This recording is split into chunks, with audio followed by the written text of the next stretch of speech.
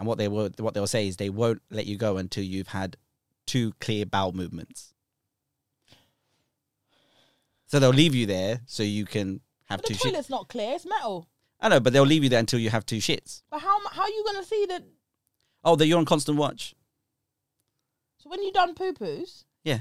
someone comes in and checks it? Yeah. Nah, you're having a laugh.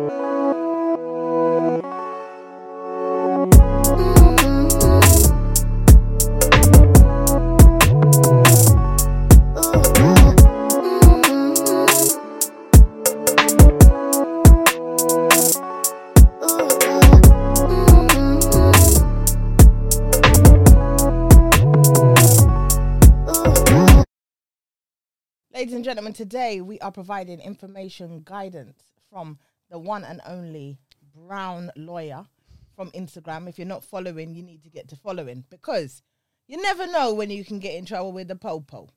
The law is out there. Some would say to be broken, but this man has come today. He's going to show you how to stick to the law. Aren't you? Welcome, Kibla. Thank you very much. Well, I'll try. So you are a defense solicitor. Yeah, I was going to say my role is to try and get you off of trouble. Right. So you're what the man them need. Yeah. So when they get in trouble, and I say they, I'm going to say they as in, let's use man them on the roads. Yeah. That might be dealing, doing a little bit side business. When they get nabbed, they call you. Ideally, yeah. And even though you know that they're guilty. No. How do you mean no? That's not how we work. So how do you work then? That's not how we roll. So it's part of the whole ethics of how we do law. So a lot of the time people confuse us with America. Okay. So American lawyers, you would tell your lawyer, mate, I did it. Yeah. And your lawyer will still go in there and talk rubbish on your behalf. Right. Ours is all based on instructions. Oh. So if you ever said to me, Kib, I've done it, but I'm going to say this. Not working. Really? I'll either withdraw, or I'll say to you, the only way to run your defense is for me to test the prosecution evidence, and I wouldn't advance a positive case. I certainly wouldn't let you give evidence.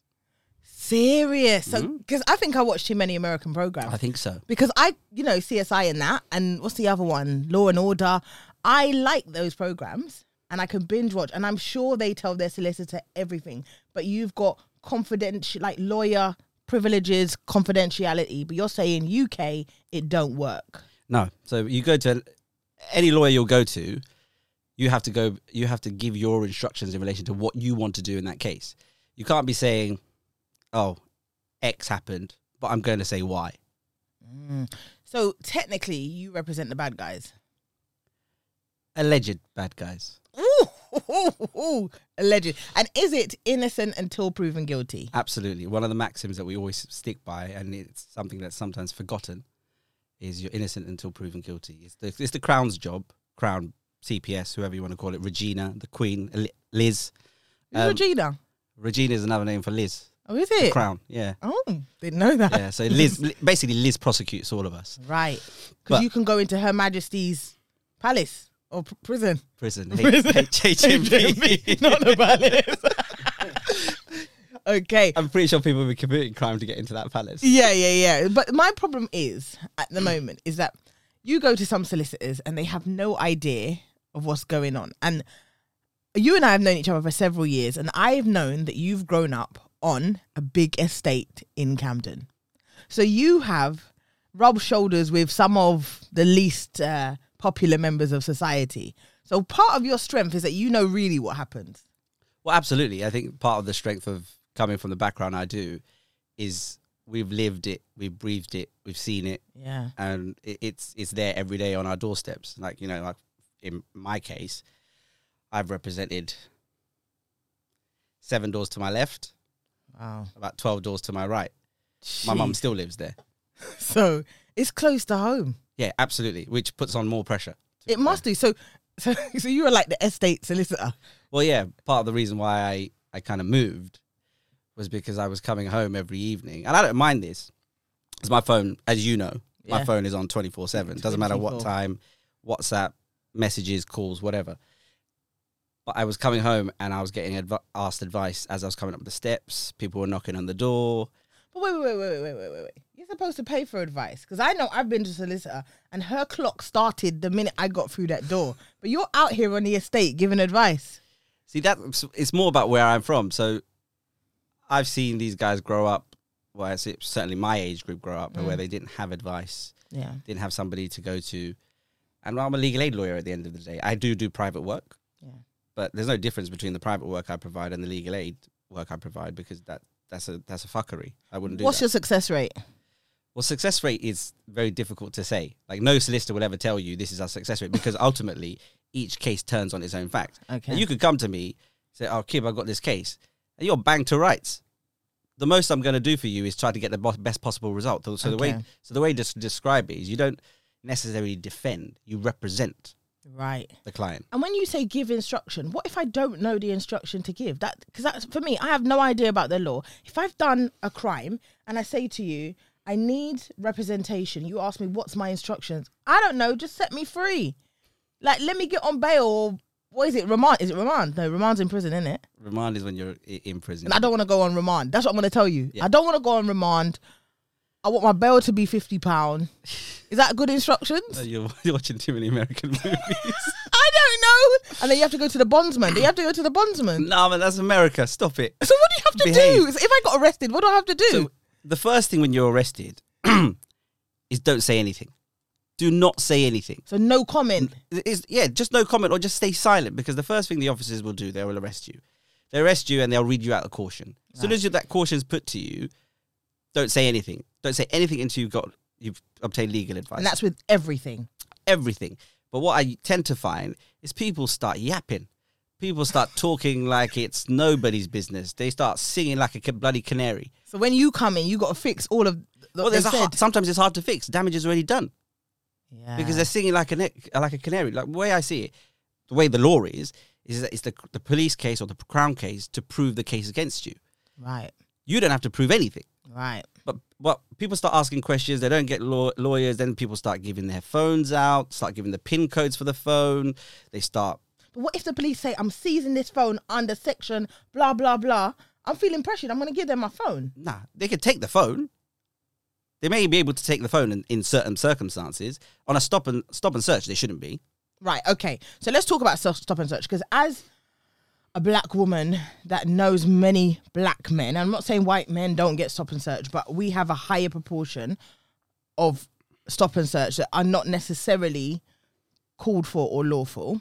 What shall we do if I've got a younger brother, 25, 21, and he gets stopped by the police and he's been asked to search? What are they going to say to him? So the police have a code that they need to go by, and it's called the PACE codes that they're governed by. But in terms of trying to break it down, so viewers and say, the 15-year-old might be watching this, or whoever, even the adult understands it. When it says stop and search, they have to go something by which is called Go Wisely. Right. So it's abbreviations. So just so I make sure that I'm giving you the right context. Yeah. So G, they first have to give you the grounds of the search. This is the police officer. This is the police officer. So they have to give the grounds of the search. Can they handcuff me in that time? We'll get there. Okay. So they need to give the grounds of the search. Then they need to say the object of the search, which is the O. So what they're searching for. Right. So whether it's because you've been alleged a description of somebody in the area, or there's searching for weapons or searching for drugs, they need to say what it is, what they're searching for. Then the W comes along. They have to show you their warrant card, identify who they are. So that's like an ID badge. Yeah. Right? Yep. When they're not in uniform. But if they're in uniform... If they're in full uniform, of course. Right. It's quite obvious they're a police officer. Then the identity. So part of the warrant card is the identity. They need to say who they are. So Officer Joe Bloggs, number XXX, well, whatever it is. Yeah. And then say who it is. There's certain exceptions I won't go into, because that was all related to terrorism and stuff like that. Okay. And I'd be here for hours explaining that. Then you got station, which station they're attached to. Okay. Then you've got they have to explain to you that you've got an entitlement for a copy of the form for the search. Do you think many people know they have an entitlement to the copy of the search? When I've gone to youth clubs, as you and I did for many, many years, schools, even when you go to adults, either they don't know or they just can't be bothered to ask for it. And why is it important to get that? Say you're stopped 3 or 4 times Yeah. If you've got a search form for every single time you've been searched and it's baseless, then essentially you can go to the ombudsman or to the inspector in the area and say, look, this is harassment. And I tell my clients all the time, anybody who comes to me, if you get a record of the stop and search and you show that there's a pattern here, we all know there's institutional racism around. We know that black and ethnic minorities are stopped more regularly than our Caucasian counterparts.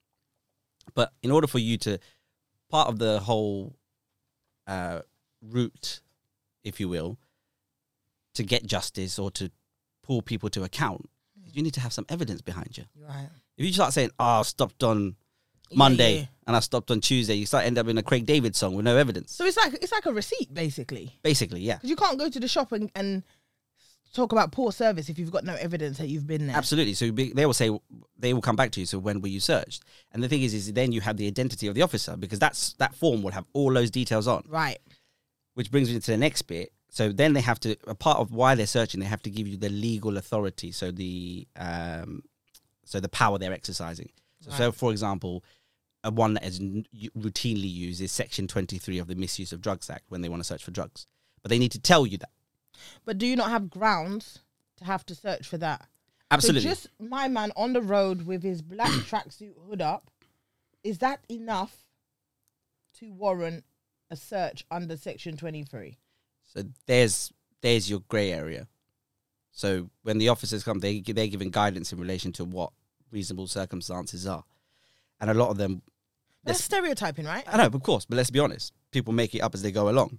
Or they just... Which is why the record is important. Yeah. Because they will detail everything that's happened. So if you pull them to account, people are saying, well, why did you search this man on this occasion? So what if they say, you're not getting it? Well, this is the difficulty. When they're not giving it, always look out for the shoulder number, especially in their uniform. Right. They've got the number across the shoulder. So you can say, on this occasion, this is what's happened. So I see a lot of people, when other people are getting arrested, filming. Yeah. Is that a done thing? Could you be yourself arrested for that? Are you allowed to film? You are allowed to film. So there's no law against filming someone else. Okay, so what if I am the person being stopped and searched? Can I, or being held by the police, can I film or no? Potentially. I mean, you get into difficulties with officers, but in theory, there should be no objections to it, because the officer has got body-worn video right here. But is that on? It's up to them when they turn it on. What kind of foolishness? So what's the point of having a body worn if it's not? It should be automatically on, right? It should be automatically on, especially when you're going to arrest someone or something of that nature. But a lot of people won't, when they're routinely searching, may not turn it on. I don't want to tarnish everybody with the same brush, of course. But there's certain occasions where I found within my practice where the body worn video would have been very useful, and the officers, oh no, it wasn't on. Very handy, right? But I mean, in terms of your answer to your question, I would, if it was me, I say, officer, completely understand, but for my own protection and for my own information, I'm just going to record this. Right. And so what I've noticed now on a lot of like our urban radio stations, they're making this big campaign to get police officers that are black, brown, gay, whatever. Do you think that's going to help the minority community by having us represented? Because I'm thinking of George Floyd, for example. Yeah. There was a black officer right there when the white officer had his knee on his neck. Yeah. Didn't say anything, didn't do anything. There was an Oriental man right there, said nothing, did nothing. What's your thoughts of making the police team more multicultural? I think it's a positive.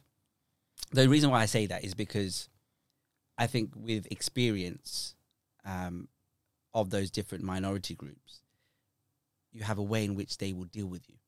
Okay. So you might have somebody, one of our friends, for instance, may have grown up on a council estate, now a police officer. He knows how to talk to them. He knows, I'm not going to do this because I know this is discrimination. This happened to me when I was younger, and I'm going to make sure that the police is about what it's supposed to be. Right. And I'm not going to discriminate. So I think in that way is very positive. I guess so. But at the same time, I share the cynicism. Yeah, I 'cause share I'm it. dubious. I really am. No. I share it because sometimes you're thinking, well, what are you going to do that's different? But the hope is that these people who come into to the profession with their different experiences and the backgrounds and all the rest of it, that they will bring a more kind of rounded. But what I've noticed is sometimes they take a position of least resistance. Yeah, and they don't want to Passive. look pally and it's one of yours, so I'm not going to show favoritism because it's a black boy and I'm a black man. And that irritates me even more because I'm like, as you said, I would hope you'd get into it to make a difference instead of just being a flower on the wall. Well, the Floyd example, well, that was typical where somebody probably knew in his head, but that shouldn't be happening. Yeah, but because of the numbers. But even the white officer that I didn't have his knee on, he probably knew right from wrong also. But I guess sometimes I think one of the white officers told him to ease off. Oh, did he? I think one of them did tell him to ease off. Do you see what I mean? But he doesn't feel any way about saying that because he's saying it to another white man. Yeah. Whereas a black man says it, be like, well, what? Because he's your brother. Yeah. Well, you know what the insinuation is. It's a lot. So they fear that because they were like, you can imagine the conversation that happens afterwards. Say he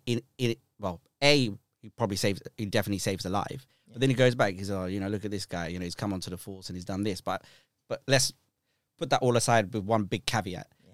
The Americans roll differently. Yeah, they do. And I think we are quite fortunate in the UK that there is a different level of force used by officers. Well, firstly, that we're not allowed to carry guns routinely. Oh, but we're not? No. I thought the Pope... No, only special officers with special training and signing off hold firearms. Wow. All officers usually have, you obviously see... A little taser. Yeah. So what Why is a taser illegal? Because my sister wants to send me a taser. Oh, no, don't do that. Yeah, but I'm a woman on the streets. And in America, you can have tasers, you can have pepper spray, you can have the whole thing. Why can't I?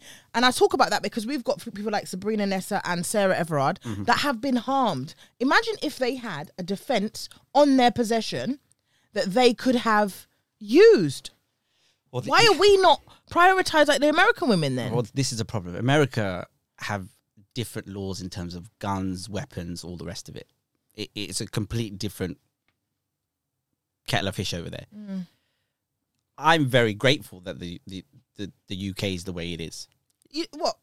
You don't want me to have a taser on these roads? No, but out on these streets? No, but here's what it is. So it's like a Pandora's box. So if you open it up, everybody's holding them.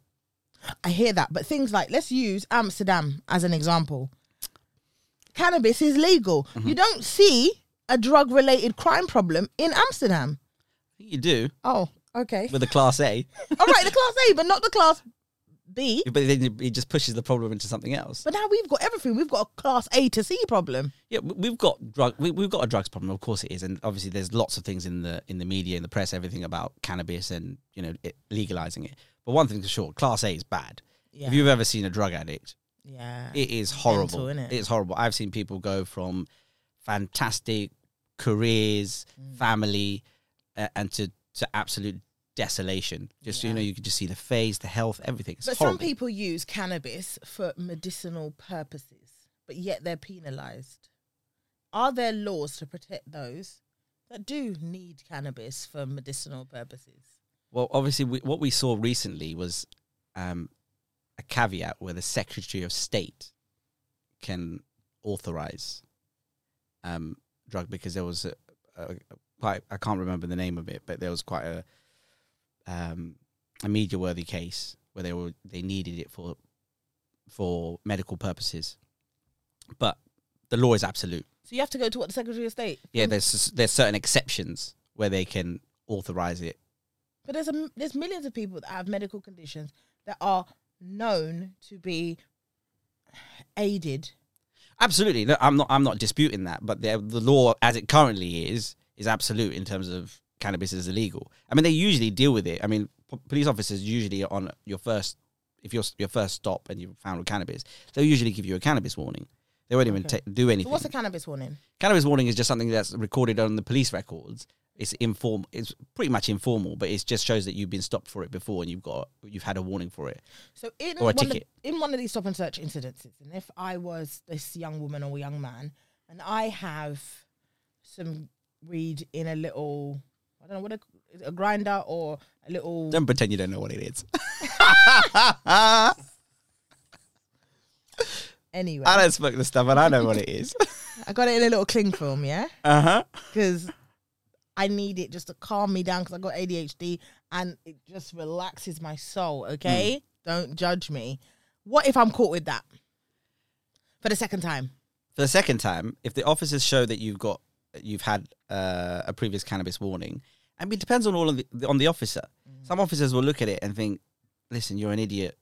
We'll take it off you, throw it in the gutter or whatever, and just tell you to be on your way." Okay. But the letter of the law says you stop once, cannabis warning. You stopped again, caution. Right. Small amount, so you can get a police caution, which stays on your record. So if I go for a job, it's on there. Well, it's not disclosable. It's spent. Oh. As soon as the caution is given, it's spent. So they don't have to wait 5 years. No. That's all changed. Okay. There's massive changes in terms of because there was a big kind of push because it was alienating people with criminal convictions and cautions in terms of getting jobs and moving on in society. So a lot of it has reduced. Right. If anybody's interested, .gov.uk will show it to you, give you the new kind of time frame. Right. But then second time's a caution. Third time, they'll charge you. Take you to court. And if I'm charged, am I taken into custody? Realistically, no. A lot of officers right now, when you're caught with a bit of cannabis, they'll be like, they'll probably do a little interview right there on the spot. Really? Take the cannabis off you, and then they'll usually receive a charge in the post. So say this cannabis thing is my side hustle now. Let's up it a notch. Okay. Right? And I got bills to pay. And so I just sell a little bit, just a little bit, not no big bit, just a little bit. I got like maybe 10 wraps on me. Yeah. What are they going to do? Okay, well, straight away, the thing is, 10 wraps. I mean, I don't know if I'm going to get vilified for saying this, but 10 wraps, if there's nothing else around, remember, the Crown have to prove their case. Right. So if it's 10 wraps, I've had people with 16 wraps, 17, 18, 20 wraps who've just been done for just possession. Okay. Because there's no evidence to show... Possession of what? Class B? Class B. Right. But the problem... Because I could use that for personal use, right? Yeah. Okay. If there's no other evidence showing supply. Remember, you don't have to prove anything. They have to show it. Right. However, what you run the risk is when you have drugs separated out like that. Because usually the intent to supply. Absolutely. Because usually the inference is if it's your personal use, you usually just get it in one lump. But of course, many people will say that I need it because what I like to do is I like to divvy it up during the day. Absolutely. I like to separate it out, make sure that the dealer's not bumping me. And I like to even out the use, and I've just purchased it. Or they've given me a discount. I've gone to buy a little bit. They said, well, if you buy a couple one, that's the only way the dealer's got it. People actually tell these stories, don't Absolutely. They? So, I've now got 30 wraps on me. Okay. And, all right, we'll go to the next level in a minute. I've got 30 in my man bag. Standard. So I'm trying to give the whole that image. Fucking man bag. The man bag. That man bag just pisses me off. The man bag. We've got the wraps in there. So what's going to happen to me now? Okay, so like I was saying, the bigger the quantity and the form of the drugs, you're risking it, a possession with intent to supply Class B drugs. And will I be treated differently if I was a woman? I think you'd still be arrested, taken to the station, interviewed. They'd probably not handle you in a rough way. Okay. But I genuinely tend to find if you're being arrested, and I know some people might disagree with me, but if you know that if you're happy, I wouldn't say happy, but if you know that there's a reason for your arrest, you're kind of clued up. You know what's happening. Yeah. Just roll with it. Okay. There's What if the handcuffs are too tight? Can I tell them to? You can just tell them. But a lot of the time, the officers say, "Well, you're not resisting. I'm quite happy with you. I'm just going to put you like this, and then put you in." Put me in the back of the car with no handcuffs. No, Oh. but they'll be very light with you, a light touch. Right. I've seen it happen. But it's when you start being boisterous, all that kind of stuff, and it's same with the stop and search. I always say with the officers, and I know it may be slightly controversial, but if you just act respectful, because what our mothers always teaching us, just because this idiot treats you like that, don't bark back. Yeah, yeah. So if you just say, officer, completely understand. I know you're doing your job, but of course I'm entitled to this search record. You need to give me the why you're searching me and what for and the law behind it. Or yes, you need to search me, all the rest of it. Or yes, you're arresting me. Fine, I'm coming with you. Then once you get to the station, get your brief, sort it out. Right. So there's been instances recently. The trade is getting very creative. So it's known now that if you are like a Deliveroo or Uber Eats driver, you could have been running your business low key and have your stuff going door to door. But like the police have clocked onto this. Oh yeah, I've had them. You've had them? Yeah. So how do they know that I'm not delivering chicken and chips? It's all intelligence based. Don't ever get it twisted. There's G's out there. As in police G's. Yeah, there's grasses out there. There's snitches. There's everybody out there. Wow. The people you least suspect. People will tell you X, Y, and Z. Or they may see a particular person who's of interest, who's known before, and they see them, they've got a job and all the rest of it, and they see where they're going, and you know, the local kind of neighborhood officers, they'll look at it. But police always have intelligence. They won't tell you what it is, but they always have intelligence. But some of it, I'll be honest with you, some of it's just dumb. I'm being honest with you, just dumb. So you're doing your side hustle, whatever it is. What's the first thing you do? Just act straight. Right. Don't do stupid shit. Yeah. But what you find is driving without insurance, driving too fast, Right. going around the corner. Because officers will always tell you most of the most serious offences they pick up is because they routinely pick them up for something trivial. Right. And then they get nabbed. Yeah. They're stupid, innit? Yeah. Yeah. Because when I heard about this, I thought, ooh, that's ingenious. Like, I wouldn't have thought, because you can go door to door. Yeah. But obviously, I'm not promoting it, but I'm just saying that the craft or these crafts are becoming, for me, less bait. You know, back in the day, you knew that this guy was the local drug dealer. So what about so I'm now in a station and they think that I've inserted some things into my rectum. Mm-hmm. What right do they have to make me bend over? So what you have is you have two levels of searches. You have a non-intimate search, which is just like Non-intimate. which is just like No foreplay. No, none of that. Just like clothing, that sort of thing. Right. Look under the clothing. Of course, it has to be the same sex. Does it? Because they can do a strip search. So you've got a search which happens outside on the road, which they can do in the back of, not in the back of a police van. Sometimes they can do it in the back of a police van if it Allows so. if it allows it. But then you have a strip search, which is again non-intimate. It's just like kind of looking around. Obviously, strip search says strip. But then obviously if they think that it's inside, then they have to go to non-intimate. So they can't actually look in there. They can tell you to squat, but they can't look inside. So what they usually tend to do is they refer you to hospital. So how do you mean? They refer you to hospital for an x-ray. Oh, so you get taken And then they ask the doctor.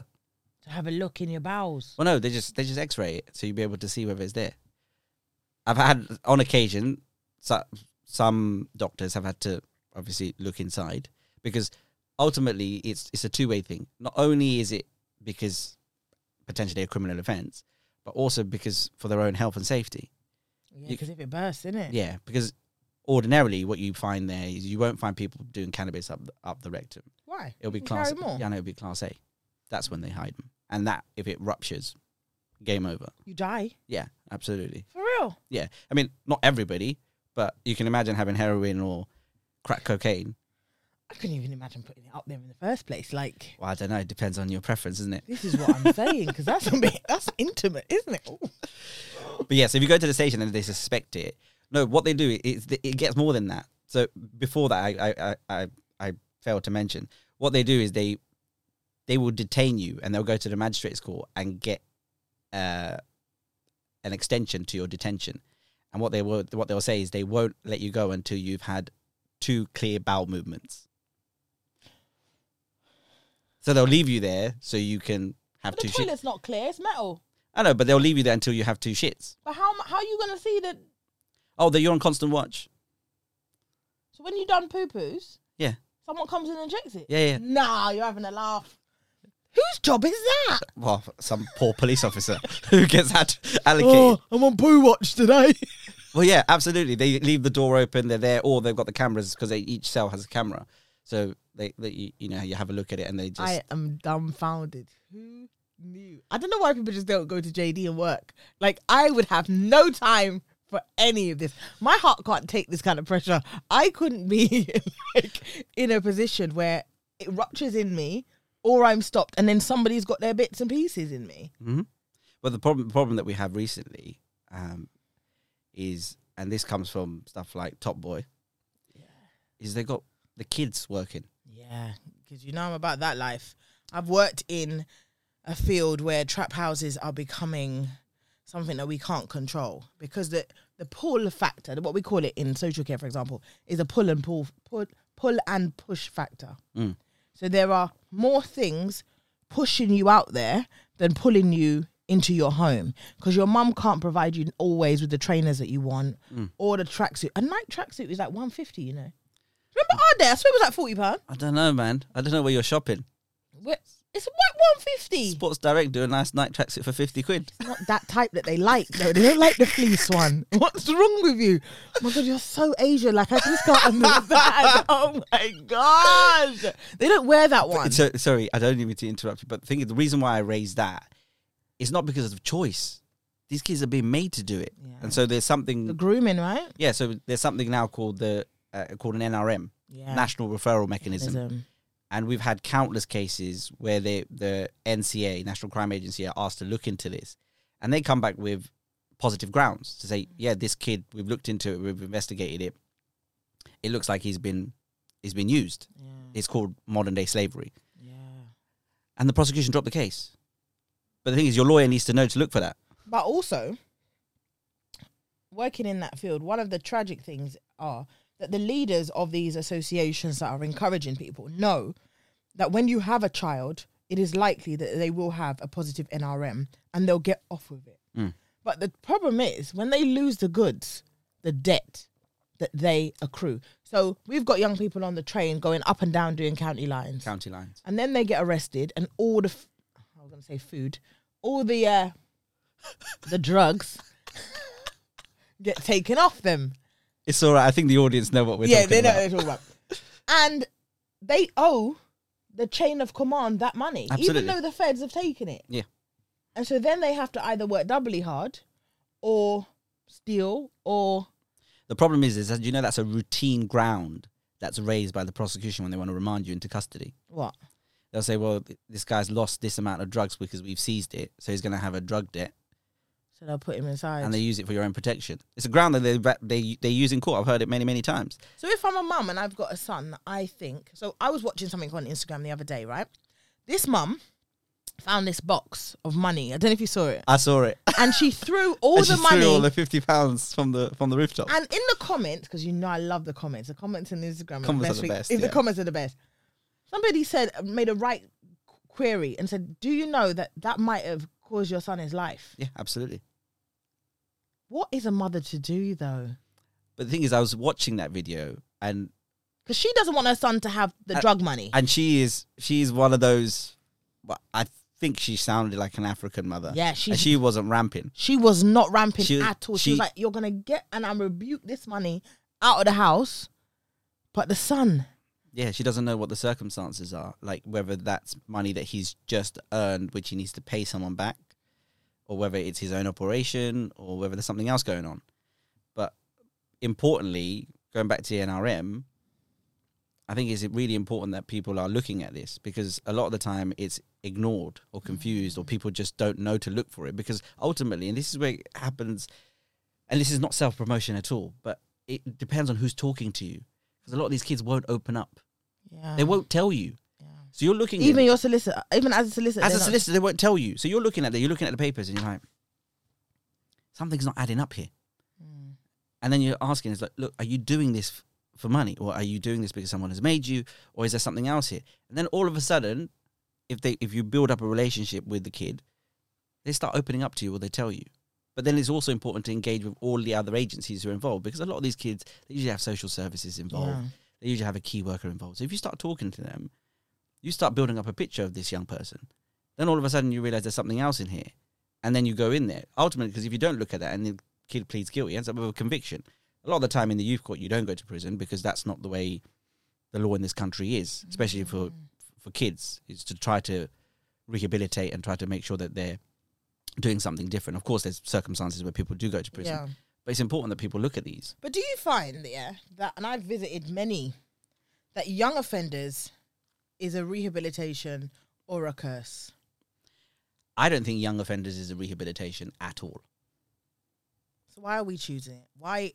Why year after year are we sending young people to young offenders? The thing is there's a lot of us who advocate for this. But when you go to these places like Feltham, it is a madhouse. And they learn from each other, Yeah, of course they do. So you come out even more skilled than you went in. I know, but part of what we say to any judge, and the problem is sometimes these judges and these magistrates, they hear the same thing over and over again. They come as deep. There's a concept of becoming desensitized. And also, they're not from the streets. My grey-haired Donny, who lives in Hampshire, he's never lived this life. So he doesn't understand the pressure. That's another criticism that's come when you look at the judiciary, whether it's the magistrates, whether it's judges, that it doesn't represent the community. And they don't understand. Don't get me wrong, there are judges, and there's particular judges I will happily name, not for today, but look at, and then you want that judge in front of you because he or she understands and is willing to look beyond what's there. But what I was saying is, Feltham, they're horrible places. Now, what we routinely say was like, look, this kid's never been to prison before, but you're going to send them to prison with people who are more entrenched within the criminal justice system. So all they're going to do is they're going to come out in a worse way. Right. I can't see, and I don't accept it from anybody to say they're going to reform unless they move to somewhere else. But what clients have told me, you get more trouble in a young offenders institution than you do in an big man's prison. In an adult's prison, people are just doing their own thing. Right. People are there for different things. They're just trying to do their time and get out. They just kind of keep themselves to themselves. The youngsters, which is what we see replicated on the streets, it's all about clout. It's all about rep. It's all about postcodes. All that kind of stuff. So they take that and they regurgitate it within the prison system. They're like, oh, what ends you from? And all of a sudden you start seeing people get shanked, make-do ones, toothbrushes, whatever. I've always wondered. How do so many mobile phones end up in prison? Oh, don't be naive. Okay. But maybe I've got an audience that have no idea, not from Brixton like I am. So can you tell us how phones, because I'm seeing Snapchat videos of man in a grey, and that's an iPhone, fam. Like or an Android. That's not a little brick phone. I'm not too sure about most of the phones that are circulating in prison are usually those little small burner phones. How are they making videos? Come on, they got Instagram pages. I got you. But most of the time it's there because what they do, again, going back to our old topic, our old friend the rectum, they put them up there and they bring them in. But who's bringing them in? Prison guards, visitors, inmates who are coming in who've been out and then come back in. I'm not being funny. How do I fit a phone up my rectum? Oh, it's possible. I'm not suggesting you go and try. Note to self. No, it's certainly there. But there's. And if you're found with a phone in prison, what happens? I'll give you before I say that. Classic example. There was a certain prison in North London, and they end up getting into lots of difficulty. I think somebody I'm pretty sure he was murdered, and the reason why, it was for a particular space within the prison, a particular area, because that's the way things were coming in. Right. And because they wanted that space and they got into argument and beef with each other, somebody ended up getting stabbed and somebody ended up dying. But don't ever be naive enough to think that there aren't people on the payroll bringing it in. There's always some way to bring it in. Mental. And if I'm caught with a phone? So they can deal with it in two ways. If you're on a sentence, they could deal with it by adjudication within the prison. So potentially take away privileges, give you a suspended sentence, or add 28 days to the end of your sentence. Or, like they do now, they can charge you again and send you to court. Mental. So you're already in prison, and then you go to court, and they give you another conviction and another sentence. Wowzers. What about, I know a lot of young people that have been charged with joint enterprise. Mm-hmm. What legally is joint enterprise? So joint enterprise is very difficult. I mean, we could do a whole session on this. But if you're kind of boiling it down to kind of the bare basics, before, what used to happen is you and me, we go in. I've said to you that we're gonna burgle this shop or whatever it is. Then all of a sudden, I pull out a knife, I stab someone, and you have no idea about it. But because we've gone in together, joint enterprise in the old way would mean we're both guilty of the offence. They'll convict you as well. Right. So I'm convicted for what, the murder? Yeah. No, but I didn't have the knife. I know. But they changed it recently, which is why people got really excited about this. But it's not as great as people make out, because right now then it's all about foresight. So you actually have to have some foresight that that's going to happen. So if you didn't know about it, then you might not be guilty of murder. You might be guilty of manslaughter, or you might be, so you might be guilty of manslaughter rather than the murder. So you didn't have any foresight. For example, you go to do a classic example recently. People went to do a drug deal. My client doesn't know that anybody's got a knife. They just think it's going to be, a bit of arms or whatever. But someone takes out a knife and stabs somebody. So I had no foresight that this was going to happen. So I could, if I'm with a friend and I've gone to represent my brethren, innit? Like, you're disrespecting my man. Let's go down and sort him out. I don't intend to kill him, though. I intend to give him a little 1-2. But he dies. I didn't even punch him. You punched him. So you're telling me that me and you were going to do the same sentence? So what you're saying is slightly different. So you're going to... So the test for murder. The test for murder is that you either intended to kill or you intended to cause serious harm. Right. Now, if you've obviously gone in there for a punch-up, you're not intended to cause serious harm. If you've gone in there, dappied up with a weapon, then you and him are both going to go down. If you've both gone with weapons, because the jury would infer that you both were intended to cause serious harm. Even though I told them that I always walk with a shank. Well, I don't think you should be telling anybody that, for fuck's sake. Anybody listening, don't ever say that. This is why I can't be a criminal. Because I would be that canary that would be talking until you get here, and they would actually have me up because they would be asking me sly things, and I'll just start talking to business. So what is an IPP? Oh, IPP is, forgive my French, but it's one of the most biggest fuckeries ever within our criminal justice system. So it doesn't exist anymore. Okay. But what happened is people put on IPP would get a determinate sentence. I'll give you an example. So somebody goes in for burglary, but because they're dangerous and whatever, they'll be given an IPP sentence. So they're given a term of imprisonment. So say 2 years. Right. So you think, all right, cool. I'll do half or 2/3 of that sentence and I'll be released. Nah. You have to be released by the parole board. Right. You have people who went in for a very trivial offence and now serving 10 years, 15 years. What for? Because the IPP doesn't allow them to be released. Because they have to persuade someone that to release them. Even though the judge says I'm serving X amount of years? No, the judge says, here's your determinate bit. Right. 2 years, but this is an IPP sentence. So people are still in prison now, where people have committed offences after them, more serious than them, and they've served their sentence and come out, and other people are still in. It's one of the worst pieces of legislation ever to be put through. So wait. In layman's, I've committed a crime, robbery. Yeah. And I've been given a 4-year sentence. Yes. Yeah? You've been reading the sentencing guidelines? No, is it 4 years though? It's about 4 years. And in the UK, you serve half. Yeah. So I'm only doing 2 years. Yeah, so it depends. Sometimes it's half, sometimes it's 2/3. Why? Why is the difference? So sometimes it depending on the type of offence it is, depending on whether you're found dangerous or there's other factors involved. But it's usually half. Sometimes it's 2/3. So what my first question is, why not just give me the 2 years if I want to do the 2 years? So, yeah. Why say 4 years and then it's half? Because you've served the 2 years in the community. You're still on license. Right. So with the IPP now, I've done my 2 years. Then I go in front of a parole board and they say, don't like the look of your face. Yeah. And then what happens? I can't go home. No, you just carry on. Okay, but Johnny, cellmate, He went through to the parole board, a different parole board, and he got let out, and we did the same crime. That's discrimination. Of course it is.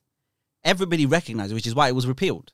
So now there's no IPP. You know, IPP stopped a long time ago. Yeah. But the problem is those people who were sentenced to the IPP at that time, they're still rotting in prison. No Not way. all of them. But yeah, one of the worst pieces of legislation. Can you not appeal it?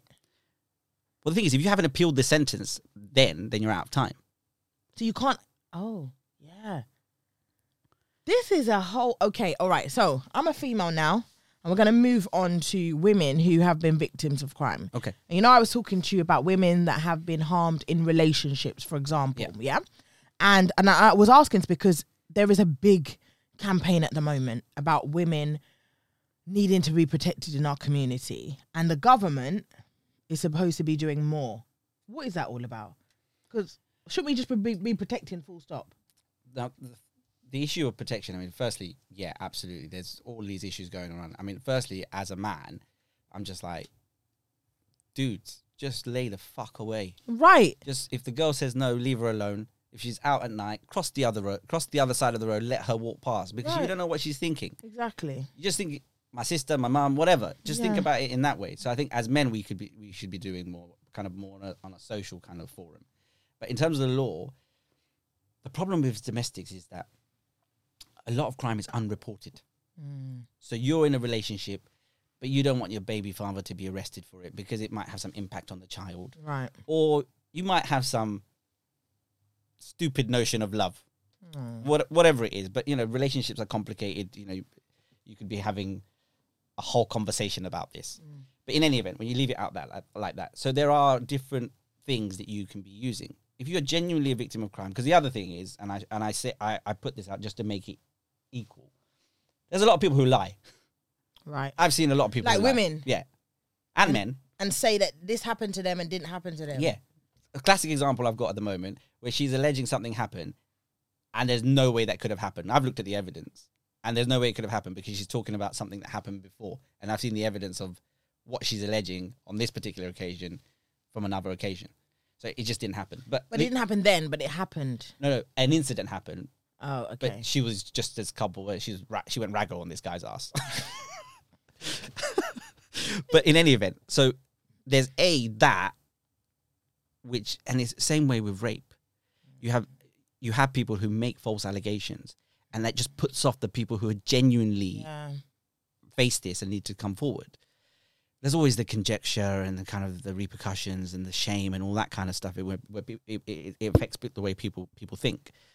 But those are real factors that people need to consider. But if you've been a victim, a genuine victim, there are avenues for it. But the thing is, you need to report it. You can't go anywhere without reporting it. Like the receipt.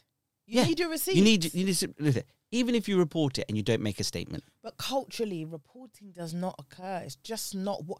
You know, like Asian communities, for example, I've worked in some boroughs where it's just not the done thing. You do not speak out of your family network. No, absolutely. And I know, and I hear that. What's the thing called now? You know, when you're being something violent, when you are... Honor killing? Honor killing, that's it. Yeah. All of that. What's honor killing? So honor killing is basically a perception. I mean, it's very much prevalent within the Asian community where you go outside and you put shame on the family because you married, I don't know, maybe you married a white man or a black man. So, or you married someone outside of your community. So you're going to kill me for that? Yeah, so the family decide to take their own action because they've been shamed. So because of their honor, they kill you. Mental. So I find that a lot now. It still happens. We have intercultural relationships on telly. No, but it still happens. Happens. It's a real thing now. You can have sex with whoever you want. Yeah, I know. Like, yeah. You know, the apps make that possible. So this is what I'm saying. But it still happens. It still happens. But going on what you were saying, there are things open to everybody.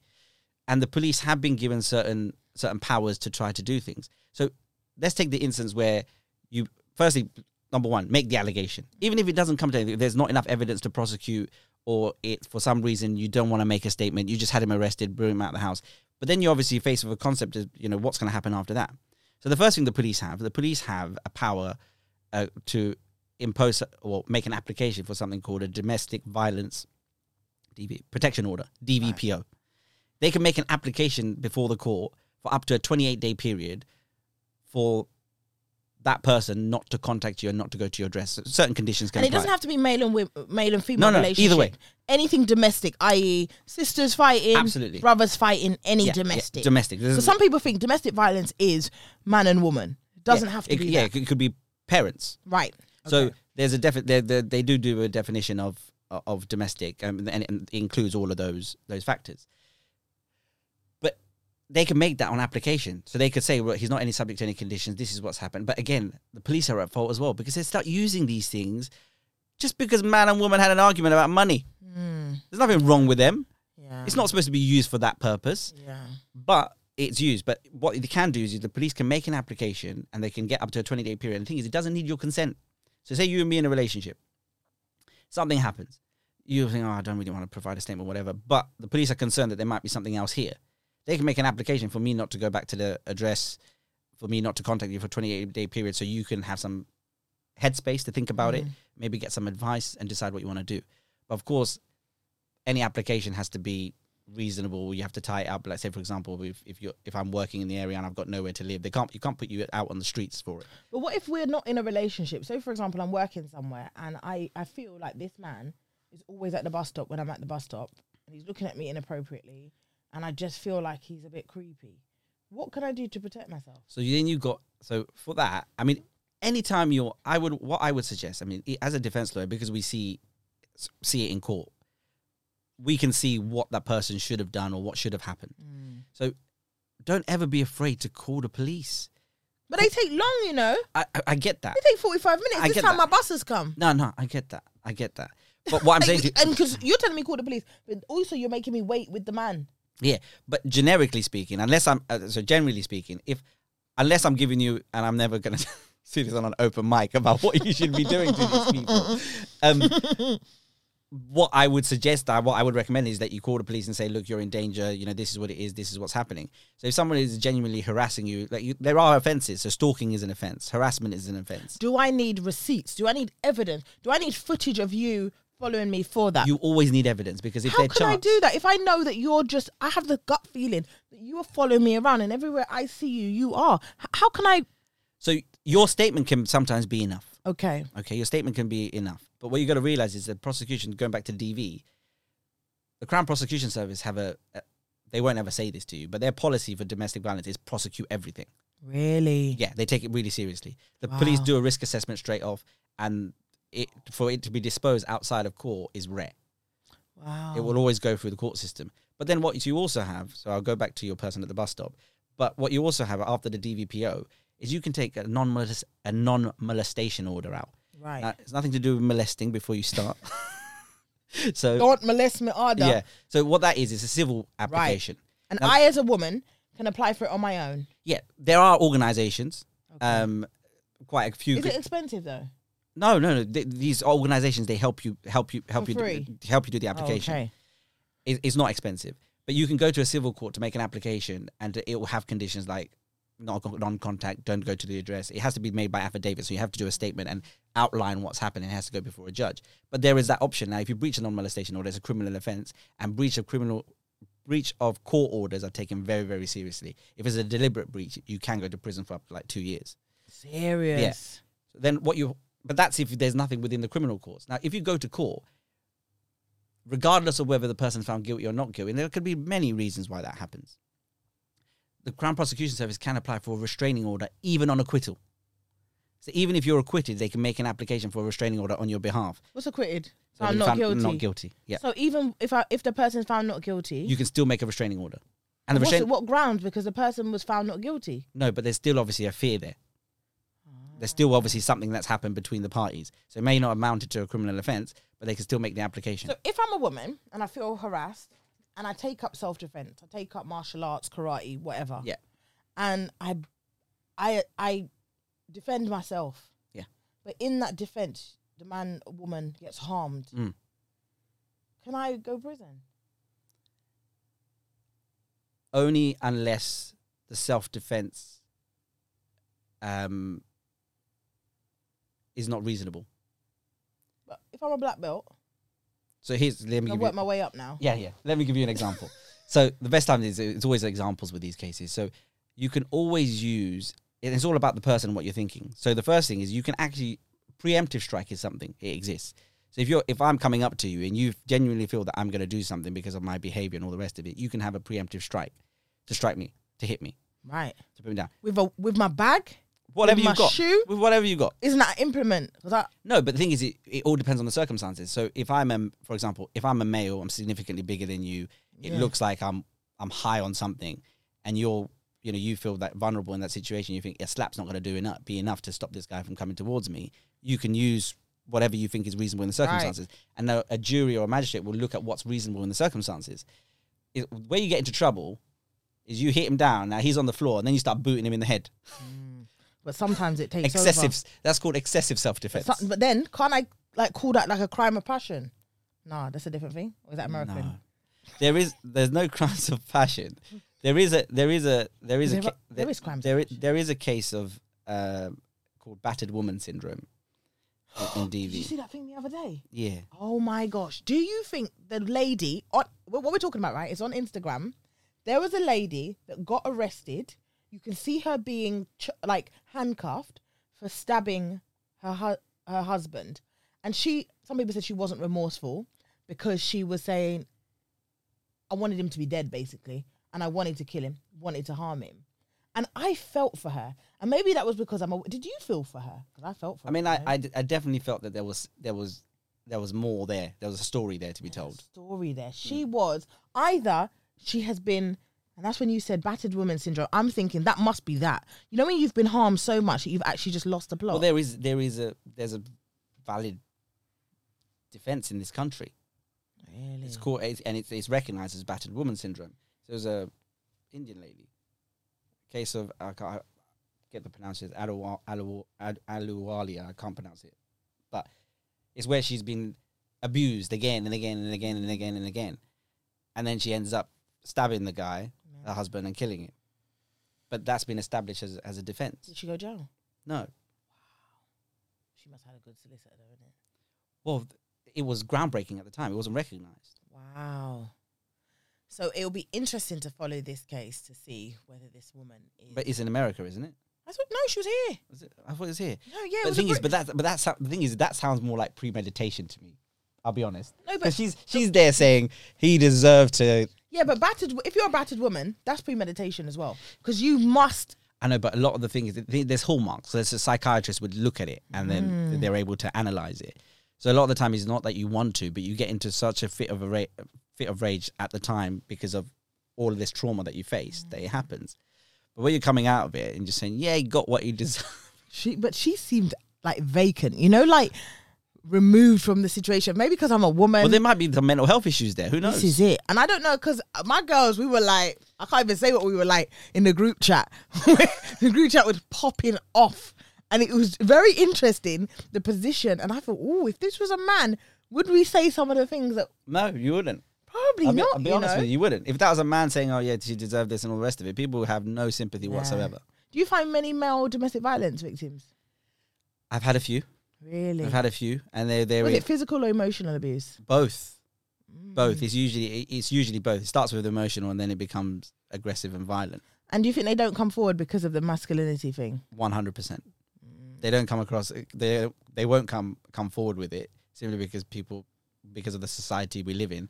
Be like, man, the fuck up. Right, because that's what happens, and it's not fair. So as we wrap up, I love what you've been doing on Instagram. So you've been given a few minutes on Instagram to showcase how people can help themselves in sticky situations. What sticky situation have you found you've got the most responses for? You know what the issue is? People get themselves into ridiculous situations. So it's not even like the big stuff. It's not even drugs or violence or whatever. Self-defense is a big one. But like no insurance. Like simple things like that. Simple things like that. But money's tight, You know, but the thing is I'll give you an example. When you get a notification, so you pick up a ticket. Yeah. And so somebody says, and so they write to you and say, "Cam, well, this is the notification. Please, can you tell us who was driving at the time?" and it says respond within 28 days, otherwise it's criminal offence. People don't respond to it. And then they ask me, what should I do? Respond to the fucker. In 28 It's fucking days. simple, isn't it? And then they said, oh, but I did respond. I was like, when you responded, did you send it recorded delivery? Oh, Back yourself up. yeah, This is the police you're dealing with. Back yourself up and give the details. The thing is, it's so ridiculous because even if it's you, right, you're just thinking to yourself, oh, well, I did it. Why do I need to fill this out? You do need to fill it out because then they drop the speeding offence, which you're probably going to get 3 points for, and then they do you for failure failure of notification, and then you get 6 points. Oh, serious? You should just nip it in the bud. It's like almost getting a parking ticket at £60 and then... Yeah, and leaving it and not doing it, and then it's 120. And I know certain people that think they can write letters. Yeah. And... listen, I know people who are good at that. They make their life from just... They get kicks out of it. But let me know their details, because I got a few. Anyway, it has been the biggest pleasure having you on this. Thank you very much for having me. I know we're going to have demands for you to come back and areas, and I know you will be back because I always bully you into what I need, but please do go and follow the Brown Lawyer on Instagram. As I said, there is some imperative information to keep yourself safe in the community, and this is your defense, guys. Thank you very much. Thank you, but just bear with me, it's just started, so there will be more content put up quite soon. Content, baby. I want a YouTube channel, it's a full-time job though. God, you got to love socials. It's been a pleasure. Thank you, guys.